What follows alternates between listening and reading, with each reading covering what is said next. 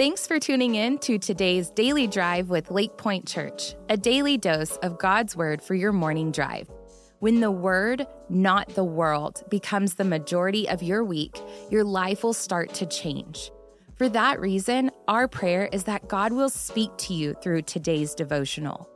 For more digital content to feed your faith, visit lakepointe.church/dailydrive. And now, let's dive into today's devotional.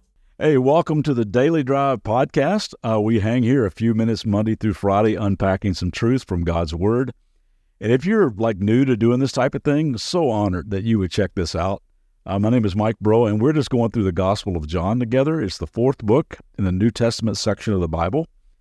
And it's just something I'm personally doing in my pursuit to get to know Jesus better. So I thought maybe we could just all do it together.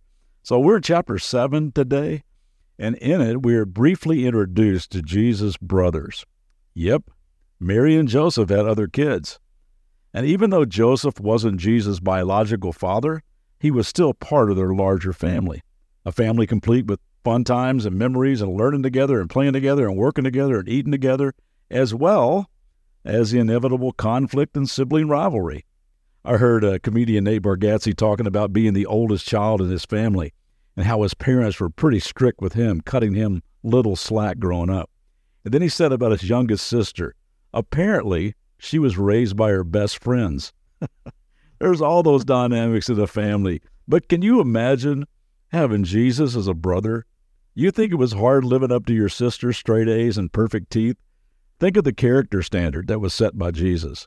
So I'm sure there was some pride and admiration of their older brother, but I'm guessing there also a little bit of jealousy and resentment among the brothers. That's just the way it goes in most families. Now, we know very little about the brothers of Jesus. Now, we do know that James, one of his brothers, would become eventually one of the leaders of the early church. He would write the book of James. But here in chapter 7, we find that none of them were believers yet.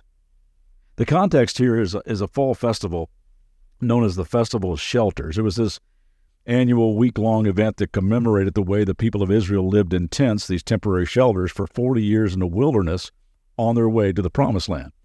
This was a celebration of the way that God had provided for them along the way, with manna from heaven and quail and water from rocks, etc. And this all went on in the city of Jerusalem down in Judea, and Jewish men were supposed to attend this festival. So let's pick up there in chapter 7. It says this. After this, when he says after many of the crowds we read about in chapter 6, the ones that were tagging along looking for another free lunch, this has been about 6 months since they left. After this, John writes, Jesus traveled around Galilee. He wanted to stay out of Judea, where the Jewish leaders were plotting his death. Jesus knew what was going on behind the scenes, that the religious leaders wanted him dead. He was a big-time threat to their political and financial power system, and his popularity was on the rise. Verse 2, but soon it was time for the Jewish festival of shelters. And Jesus' brothers said to him, leave here and go to Judea, where your followers can see your miracles. You can't become famous if you hide like this. If you can do such wonderful things, show yourself to the world. Now, I don't know the tone of voice used here. Not sure if they genuinely wanted him to be successful or they were being cynical, kind of making fun of their, big shot brother. I kind of think it's the latter, because we do know this. It says in verse 5, for even his brothers didn't believe in him. Some of you have probably felt that lack of support and belief, and it's tough when your own family doesn't believe in you. Some of you may even be the only one in your family who really follows Jesus. You might get made fun of for your faith and your values, and it can be a pretty lonely feeling. It just helps me to know that Jesus felt that too. So just be a light, love everybody around you, have a great attitude, don't argue and get defensive. Just be kind and consistently and courageously follow Jesus. Well, Jesus tells his brothers, why don't y'all go ahead? The timing's just not right for me to go there.